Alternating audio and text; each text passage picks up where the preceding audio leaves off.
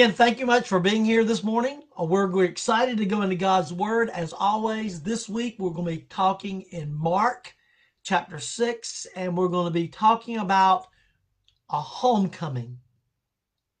You know, Thomas Wolfe wrote a novel.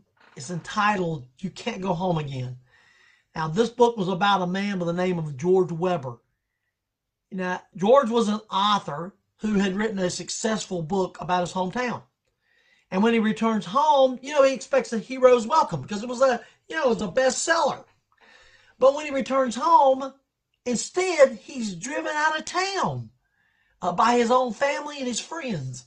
They felt betrayed by what he'd written about them in the book. He's shaken to the core at this reactions, and he just leaves his hometown behind and sets out to discover himself.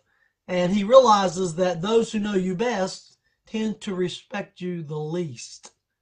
Well, in today's, our text, we're going to find Jesus returning to his hometown of Nazareth. This is the second time he's returned home after he began his ministry. The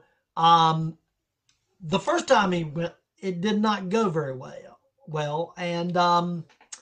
But this time, Jesus is somewhat of a celebrity, right? I mean, he's been preaching out there in the ministry. He's been healing the sick. He's been having the lame to walk, the blind to see. He's risen the dead.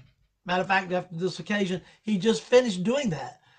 So he kind of expected, perhaps, but not him, you would expect to see a different response, that the people would be excited. Well, let's look at a little background here. Well, before we do that, let's have a word of prayer as begin, and then we'll dig in a little deeper into the Word. Lord, we're thankful for the opportunity we have that we can come and we can worship you through reading your Word. I pray, Lord, you'd help us now as we understand your Word. Help us, Lord, to glean some knowledge from this so that we might be able to be better Christians in the face of the world that we're in today. For it's in your name we pray. Amen. Again, thank you for your time, your attention. So let's talk a little about the town of Nazareth. Where is it? Well, it's about 25 miles away from Capernaum. Now, Jesus set his ministry up he sprung out of Capernaum because Capernaum was a good-sized town. Nazareth, on the other hand, is a little teeny town. It's west from the north tip of the Sea of Galilee and directly west and directly south. What type of town is it? It's one of those common, small, ancient villages, really, that was about 60 acres wide on a rocky hillside on a road that went nowhere. At best guess, there was maybe 500 residents in the town. Now, Nazareth is never mentioned in the Old Testament. It is never mentioned in the Jewish Mishnah, never mentioned in the Jewish Talmud, never mentioned by Josephus, who's the historian. And no church ever appeared there until after the 4th century AD. So it was not a well-known, it was just a common village that not much happened in there, right? Now, Jesus' relationship to these folks in the town, these people know him. He had relatives there, no doubt, not just his brothers and sisters and them, but I would imagine aunts and uncles and cousins. And I imagine that was pretty much some of the people I know goes to family churches. And in the family churches, that everybody knows everybody because everybody's related to everybody. Branch Chapel's not exactly like that. That church has a variety, but it does have multiple families in that church. And a lot of the people are related to other people. And sometimes I don't even know the relationship. And I say, I didn't know that. But the point is still the town of Nazareth was very much a small family center, and everybody knew everybody.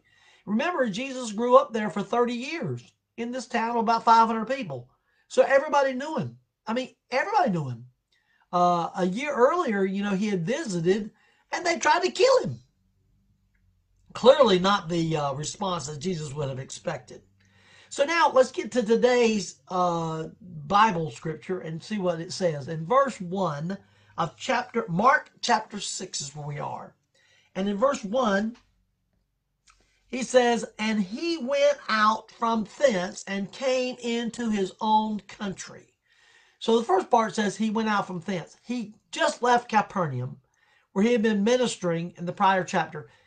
What had he done there? Well, two major things, really. One thing was he had just raised Jairus' 12-year-old daughter from the dead.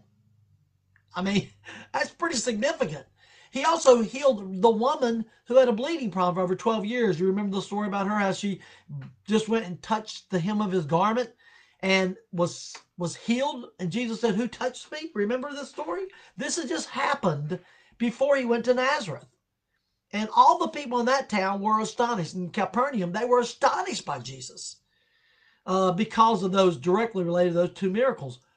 Overall, by the way, this is how the people in Galilee received Jesus. They were amazed by him. They were astonished by him. Now, let me say, astonishment does not equal faith.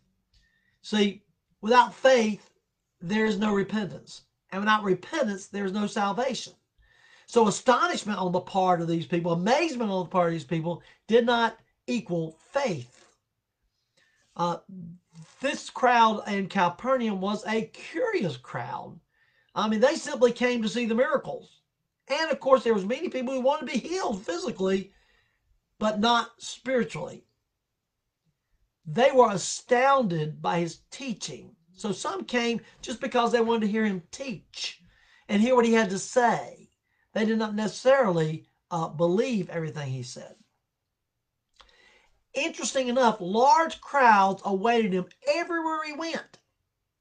This is an example. We'll give you an example like we just talked about with the Capernaum, with the woman with the blood. Mark 5:30-31, which is previously, that we don't, not part of our lesson today, is that, and Jesus, immediately knowing in himself that virtue had gone out of him, turned him about in the press, the big throng of people, and said, who touched my clothes?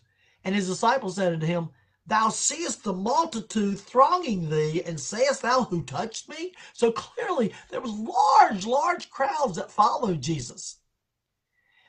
The next part of that verse said, not only that it says, and he went out from thence, it says, and he came into his own country. So now we see, we're going to contrast this. All these things he just got through doing, he just came out of that, and he went into his own country. And it says, so he left this massive crowd and traveled back to Nazareth. This is his second trip home, as we said. Let's look a little bit about that first trip as a background. Let's take a look at that visit. Luke 4:16-30. Luke 4:16-30. I'll give you just a moment if you want to look at the scripture. We're not going to spend a lot of time on it, just to kind of in passing, but I want to make sure I read it. Luke 4:16-30 said, and he came to Nazareth, and when he had been brought up, where he had been brought up, and as his custom was, he went into the synagogue on the Sabbath day and stood up to read. And there was delivered unto him the books of the prophet Isaiah, and when he had opened the book, he found the place where it was written, the Spirit of the Lord is upon me, because he hath anointed me to preach the gospel to the poor. He hath sent me to heal the brokenhearted, to preach deliverance to the captives, and recovering of sight to the blind, to set at liberty them that are bruised, to preach the acceptable year of the Lord. And he, being Jesus, closed the book, and he gave it again to the minister, and sat down. And all eyes of them were in the synagogue were fastened on him. And he began to say to them, this day is this scripture fulfilled in your ears. And all bare him witness, and wondered at the gracious words which proceeded out of his mouth. And they said, is not this Joseph's son? And he said unto them, you will surely say unto me this proverb, physician, heal thyself. Whatsoever we have heard done in Capernaum, also do here in thy country. And he said, verily I say unto you, no prophet is accepted in his own country. But I tell you of a truth, many widows were in Israel in the days of Elijah, when the heavens was shut up, and up 3 years and 6 months, when the great famine was throughout the land. But none of them was Elijah sent, save unto Zarephath, the city of Sidon, unto the woman that was a widow. And many lepers were in Israel in the time of Elisha the prophet, and none of them was cleansed, save Naaman the Syrian. And all they in the synagogue, when they heard these words, were filled with wrath, and rose up and thrust him out of the city, and led him into the brow of the hill whereon their city was built, that they might cast him down headlong. But he, passing through the midst of them, went his way. We see Jesus' first visit back to Nazareth did not go well. His message was this: the Old Testament prophecy has been fulfilled in me. I am the Messiah. Some people say, well, Jesus never said he was the Messiah. That's not true. Here he clearly says he's the Messiah. And now he says to these people in Nazareth, you, the town folks of Nazareth, want me to do great things that you've heard me do in other places, but I cannot because of your unbelief. He gave me two examples. And the word of God to illustrate his point, Elijah. Elijah was sent to the widow in another country to sustain him. Why? Because there was no faith of people in Israel. Elisha healed Naaman, the Syrian leper, whereas there's many of lepers in the nation of Israel. Why? Because they didn't have any faith. So he told the people of Nazareth, he says, I can't do what you asked me to do because you don't have any faith. It says there that they rose up. They were furious that he didn't do the works, that he refused to do, to show them the tricks, the magic. And so it said they thrust him out of the city. They grabbed him by force. They drug him out of the city to a cliff to throw him off and kill him. Jesus' power is once again shown, though, in this situation, because it says, as he passed through their midst unharmed. Now, some people say, well, they just changed their mind. That's not what it says. This crowd would not have suddenly changed their heart. No, this was a miraculous delivery from certain death.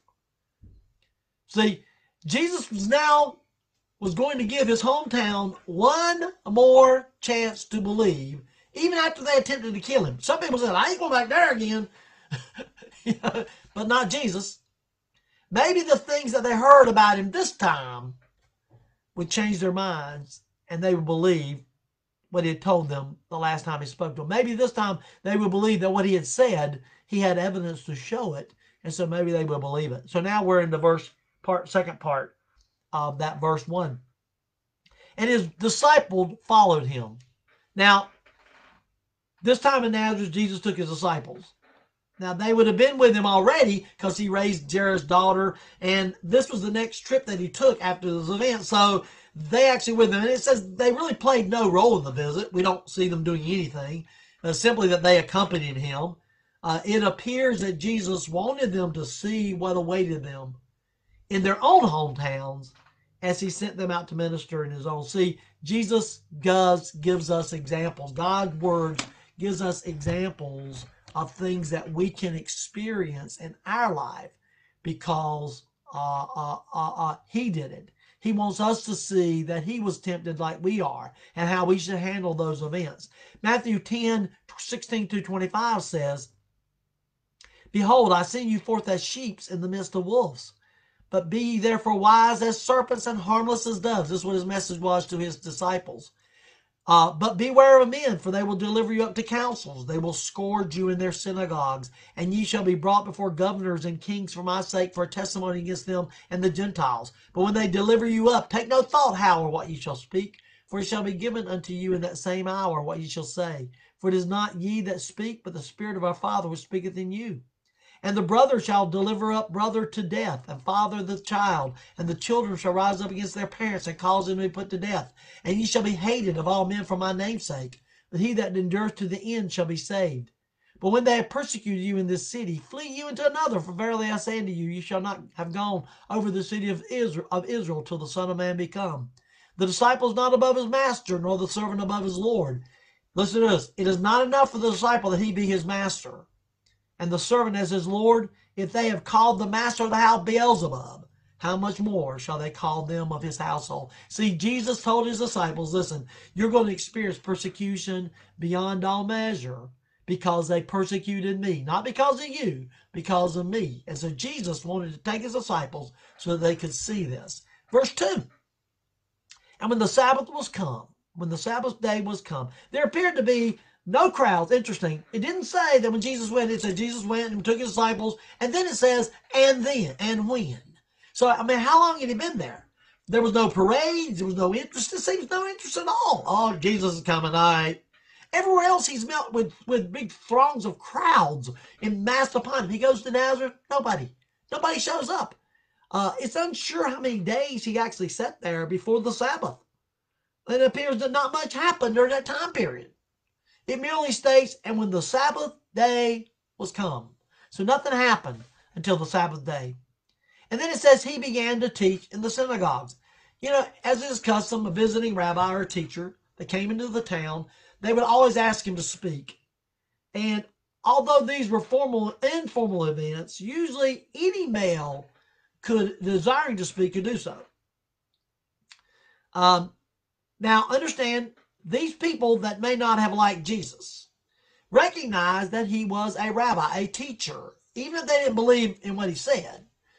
Now, perhaps they had heard these great messages, of Jesus, how powerful miracles, and they were just curious to see if he had changed his story any from the first time that he was there. Remember, he'd already presented to them one time, so they wanted to see. It appears, by the way, that this time there was no opposition in allowing him to speak. So they were curious to hear him speak. No one said, no, he can't speak. He blasphemy last time. It seems that they somewhat accepted that he is popular, that he has a message, and that people are accepting the message. And so maybe I want to listen to him again and see maybe if he's saying things now that he didn't say before. They didn't have radio and TV and internet services. So the last time many of them heard him was there. It says in verse 2c, and many hearing him were astonished. Now, we don't know what message he said because the Mark doesn't record it. We only know that the people that heard him speak were astonished. Interesting enough, the Greek word that was used for astonished is, and I'm not good at Greek, so I will stumble over this, but you can get the understanding. It's called ekplesio. Ekplesio. This is a really strong verb. Plesio means to strike, to smite, to blast, and in a positive form, to be hit or blasted. And when you put the prefix ek in front of it to make it ekplesio, you intensify the word. So John MacArthur says it this way: he blew their minds. They were just blown away by his teaching. He astonished them. And many hearing him were astonished. They were just blown away. Now, Scripture tells us his teaching in many ways, describes his teaching in many ways. They describe his teaching as one, authoritative. Matthew 7:28-9 says, and it came to pass when Jesus had entered these sayings, the people were astonished at his doctrine, for he taught them as one having authority and not as scribes. So we see the Scripture describes Jesus' teaching as authoritative. It also describes Jesus' teaching as knowledgeable. John 5:15-16 says, and the Jews marveled, saying, how knoweth this man letters, having never learned? Jesus answered them and said, my doctrine is not mine, but he that sent me. So we see he's not only authoritative, but they also recognize his teaching as knowledgeable. In Luke 4:32, he's recognized his teaching recognized as powerful. And they were astonished at his doctrine, for his words was with power. And the fourth thing the Bible talks about when Jesus is preaching, his teaching is that it's unmatched. In verse John 7:45-46 says, and then came the officers to the chief priests and Pharisees, and they said unto them, why have ye not brought him? And the officers answered, never man spake like this man. See, Jesus' teaching was authoritative, knowledgeable, powerful, and unmatched. And so it's not surprising that the people would say they were blown away at his hearing, astonished at his hearing. So we see second part of that verse says, and saying, but why were these people astonished? Okay, we understand that he can blow you away, but why were these people blown away with his teaching? And it says in the last part of this verse, why? Saying, from whence hath this man these things? And what wisdom is this which is given unto him, that even such mighty works are wrought by his hands? See, these folks were not astonished because of Jesus' words or his wonders or his message. They were astonished because of their unbelief. Faith is powerful, but unbelief is powerful also. Think about it a moment. Unbelief is a great force. The power of unbelief is so great that it extended throughout all eternity. It has massive force. Let me just give you a few examples. Eve Clearly, Eve exercised unbelief of the word, and it brought the entire human race into a curse. Noah, because the people, the unbelievers of the world, brought the flood that destroyed everyone except for Noah, his wife, and his wife and 3 sons and their wife.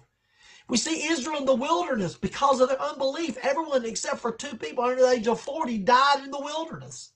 We see Aaron, when Aaron agreed to create the calf, 3,000 people died because of the unbelief. We see Moses himself because when he struck the rock, did not give God the glory, he was kept out of the promised land. Remember the story of Achan and his unbelief, resulting in disobedience. His entire family was executed. Judas, of course, betrayal of Jesus led to his own suicide and its everlasting punishment. We see the scribes and Pharisees were unbelievers to the very end. And because of that, they died in their sins. They forfeited heaven and they gained hell. What does the Bible say about unbelief? John 3:16-18. For God so loved the world that he gave his only begotten Son, that whosoever believeth him should not perish, but have everlasting life. For God sent not his Son into the world to condemn the world, but that the world through him might be saved. He that believeth on him is not condemned. Listen to this. But he that believeth not is condemned already, because he hath not believed in the name of the only begotten Son of God. John 8:21. Then said Jesus again to them, I go my way, and ye shall seek me, and shall die in your sin. Whither I go, ye cannot come. And I said therefore unto you, that ye shall die in your sin. For if ye believe not that I am he, ye shall die in your sins. 2 Thessalonians 2:10-12. Because they received not the love of God, that they might be saved. And for this cause God shall send them strong delusions, that they should believe a lie, that they all might be damned, who believed not the truth, but had pleasure in unrighteousness. Romans 11:20-21. Well, because of unbelief they were broken off, and thou standest by faith. Be not high-minded, but fear. For if God spared not the natural branches, take heed, lest he also not spare thee. And then finally, Revelations 21:8. But the fearful and unbelieving, and the abominable, and the murderers, and the whoremongers, and sorcerers, and idolaters, and all liars shall have their part in the lake which burneth with fire and brimstone. This is the second death. See, the results of this mighty force of unbelief is it brought the curse to the whole human race. It drowned all humanity. It activates the judgment of God. It brings about forfeiture of eternal life. It brings eternal judgment. And in verse 2b of this passage today, this is in the gospel, puts on display the power of unbelief. Nothing has changed with their attitude, except that at this time, they don't try to kill him. See, they wondered about the source and the nature of his wisdom. His message was unique, just like before. And now we know that they should have known his wisdom, because we know Proverbs 1:7, the fear of the Lord is the beginning of wisdom. His wisdom comes from God. These would do wise to remember the fact, and when they would have accepted his truth, that they remember that his wisdom comes from the Lord. He fears the Lord. They could not deny his mighty works.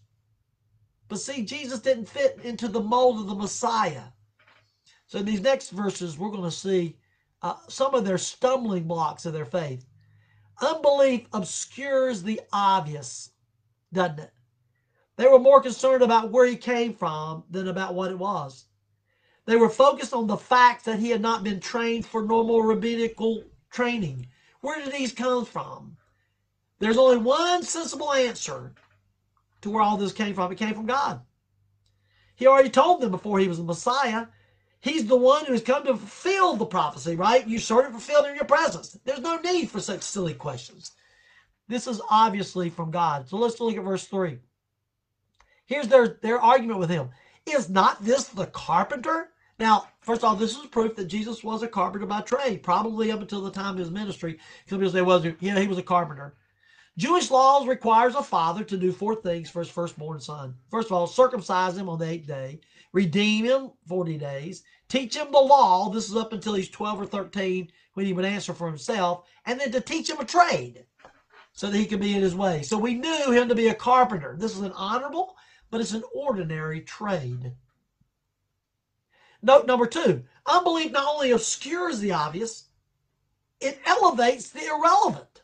You know, people start talking about, they couldn't focus on his power. They couldn't focus on his validated teaching. They had already rejected him wholesale before he even spoke a word. Now they attack him by attacking his family. He comes from a well-known local family, very common people. He comes from an obscure town and an obscure family. He can't possibly be who he says he is. They speak with disdain. Is not this the carpenter? Not a rabbi, not a clergyman, not a Pharisee, not a scribe, not a local synagogue leader, a ruler. He's a carpenter. For goodness sakes, he's a carpenter. That's what they're basically saying. Then they say, the son of Mary. Now this phrase is meant to slander Jesus, of course, because the proper description would be he's the son of Joseph. I mean, he knew his father in the town. I mean, it's believed, I believe, that he's dead at this time. But now it could have meant that, because Joseph was dead, therefore mother was Mary, so therefore they just related to the mother of Mary because he lives in the town. But it probably brought the question about Jesus' legitimate birth. It's a small town. The small town's gossip. John 8:41, Jesus is talking to the Jewish leaders, and they say, ye do the deeds of your father. And then they said to him, we be not born of fornication. We have one Father, even God. That's slander. That Mary, because Joseph was not the father of her baby. Jesus was an illegitimate son. His father was unknown. So they said, not only you're a carpenter, but you're an illegitimate son. Verse 3, see, the brothers of James and Joseph and Judah and Simon are not his sisters here with us? It is clear that Mary did not remain a virgin, as some would teach, because she had a lot of children. 4 brothers are mentioned by name. James, who we know became a believer. All these became believers after the resurrection. But James became a leader and became the leader of the church became the leader of the church in Jerusalem. And he actually wrote the book of James. Jude was a believer and wrote the book of Jude. Josie, name is mentioned several times in reference to Mary and her sons, and so we know that he was there among the saints. Simon is believed to have taken over the Jerusalem church after the death of James. So obviously these 4 brothers he mentioned, they were not believers at that time, but they believed. We know that because in John 7:35 it says, his brethren therefore said unto him, they came and met with him, they wanted to meet with him. His brethren said unto him, depart hence and go into Judea, that thy disciples may also see the works that thou doest. For there is no man that doeth anything in secret, and he himself seeketh to be known openly. If thou do these things, show thyself to the world, for neither did his brethren believe in him. See, they were ridiculing Jesus in John 7. So we know they at the time did not believe in him. Acts 1:14, though, says, these all continued with one accord in prayer and supplication with the women and Mary, the mother of Jesus, and with his brethren. So we see after the death of Jesus, after the resurrection of Jesus, we see here that they all were in one accord with the disciples. Jesus also had sisters, it said. Now we're unclear how many, but he did have them, and they were probably married to men in the town. The last part of that verse, and they were offended at him. Everyone there was offended. Another character, unbelief, is an assault on the messenger. The Greek word here for offended is scandalizio. Now, that's clearly where we get the Greek word scandalized or stumble. So the town folks felt scandalized by him. They felt he brought shame to their little small village. It was an absolute blasphemy in their minds that he would claim to be the Son of God. And here he was out there bragging, and he's from Nazareth, and people say, oh, you got that blasphemer from there. Probably other people had probably had, when they come in contact with them, said, oh yeah, that's where that crazy man's from. See, unbelief causes one to stumble from the truth. We will be offended because of our faith and trust in God. We will be offended because of that. John 15:18 says, if the world hate you, you know that it hated me before it hated you. If ye were of the world would have loved his own. But because ye are not of the world, but I have chosen you out of the world, therefore the world hateth you. See, we will offend people because of the word of God. We can think of that today in today's society. Right is wrong is right. We say the truth. And folks, I'm going to tell you, one day, there's coming a day soon where they're going to be shutting church doors down. They're going to be calling us hate mongers because we proclaim the truth of the word. We can't be anything you want to be. You can't do opposite. You can't do these different lifestyles that are anti-biblical because they're wrong. And we're saying they're wrong, whether we become hate mongers.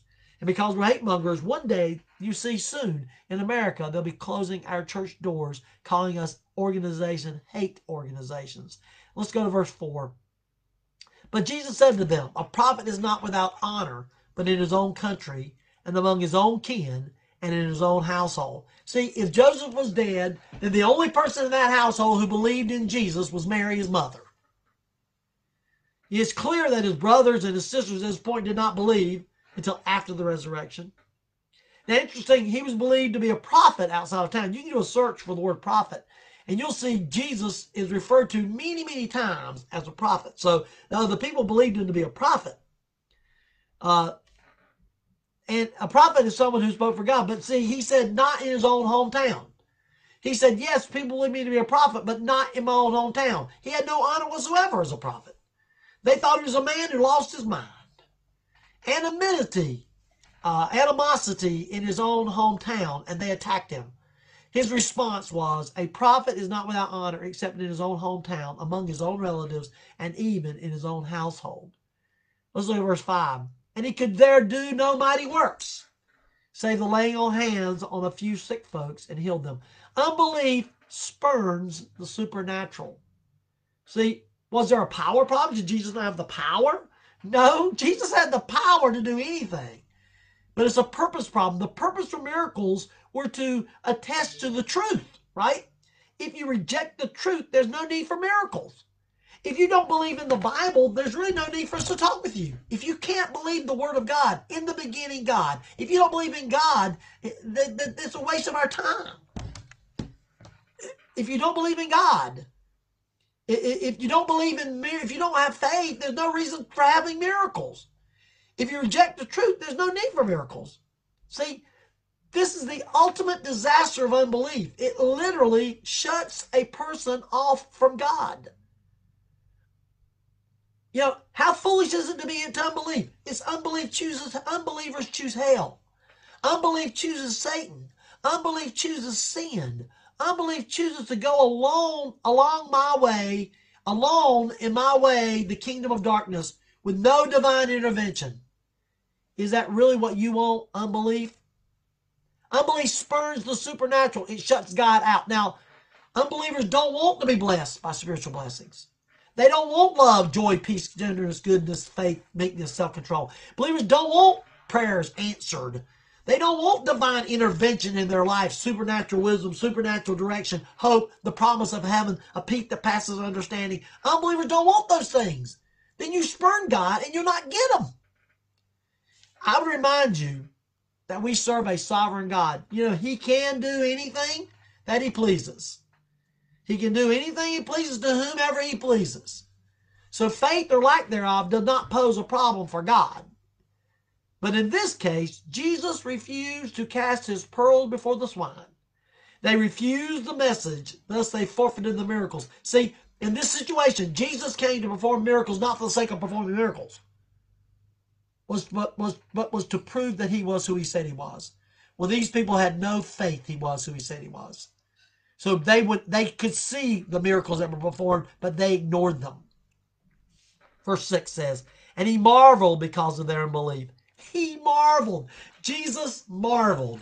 He went around about the villages teaching. Jesus marveled. The word marveled means to stand in wonder and amazement. Jesus said to have marveled only twice in the Bible. Both times he marveled over faith. The first one was the marvel of the faith of the centurion.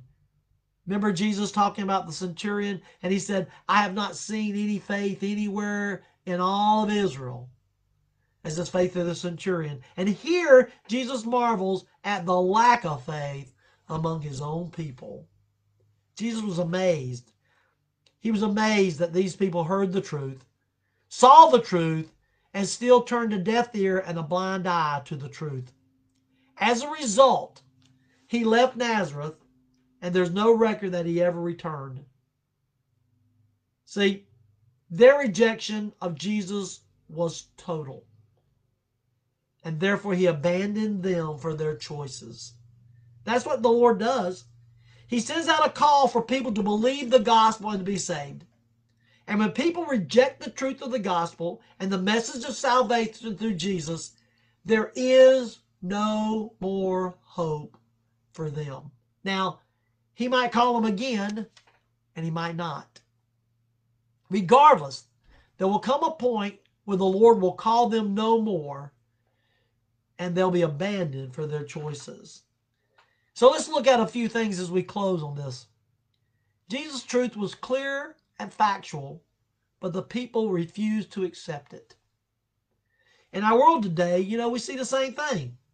His word and his truth is coming more and more into place, that there's really no excuse for not seeing what is about to be played out in the front of our eyes in this world. The Bible's clear. Yet, are we ashamed of Jesus? Are we willing to stand with him even though no one may listen? Facts don't matter anymore. We see that in the news all the time. We see the news media distorts the truth. We see that when they reveal that these are lies, no big deal. See, we live in that time. Is Jesus not doing great work in our lives, in our church, in our community? Is he not doing it because of our unbelief? Do we believe? If we don't believe, he can't do mighty works. That's what he said. Because of their unbelief, he could not do mighty works. I will tell you that if you see a church that's growing, at Branch Chapel, we'll just talk a moment about us. We can see times when our church grows and people get saved and miracles, because salvation is the greatest miracle of all.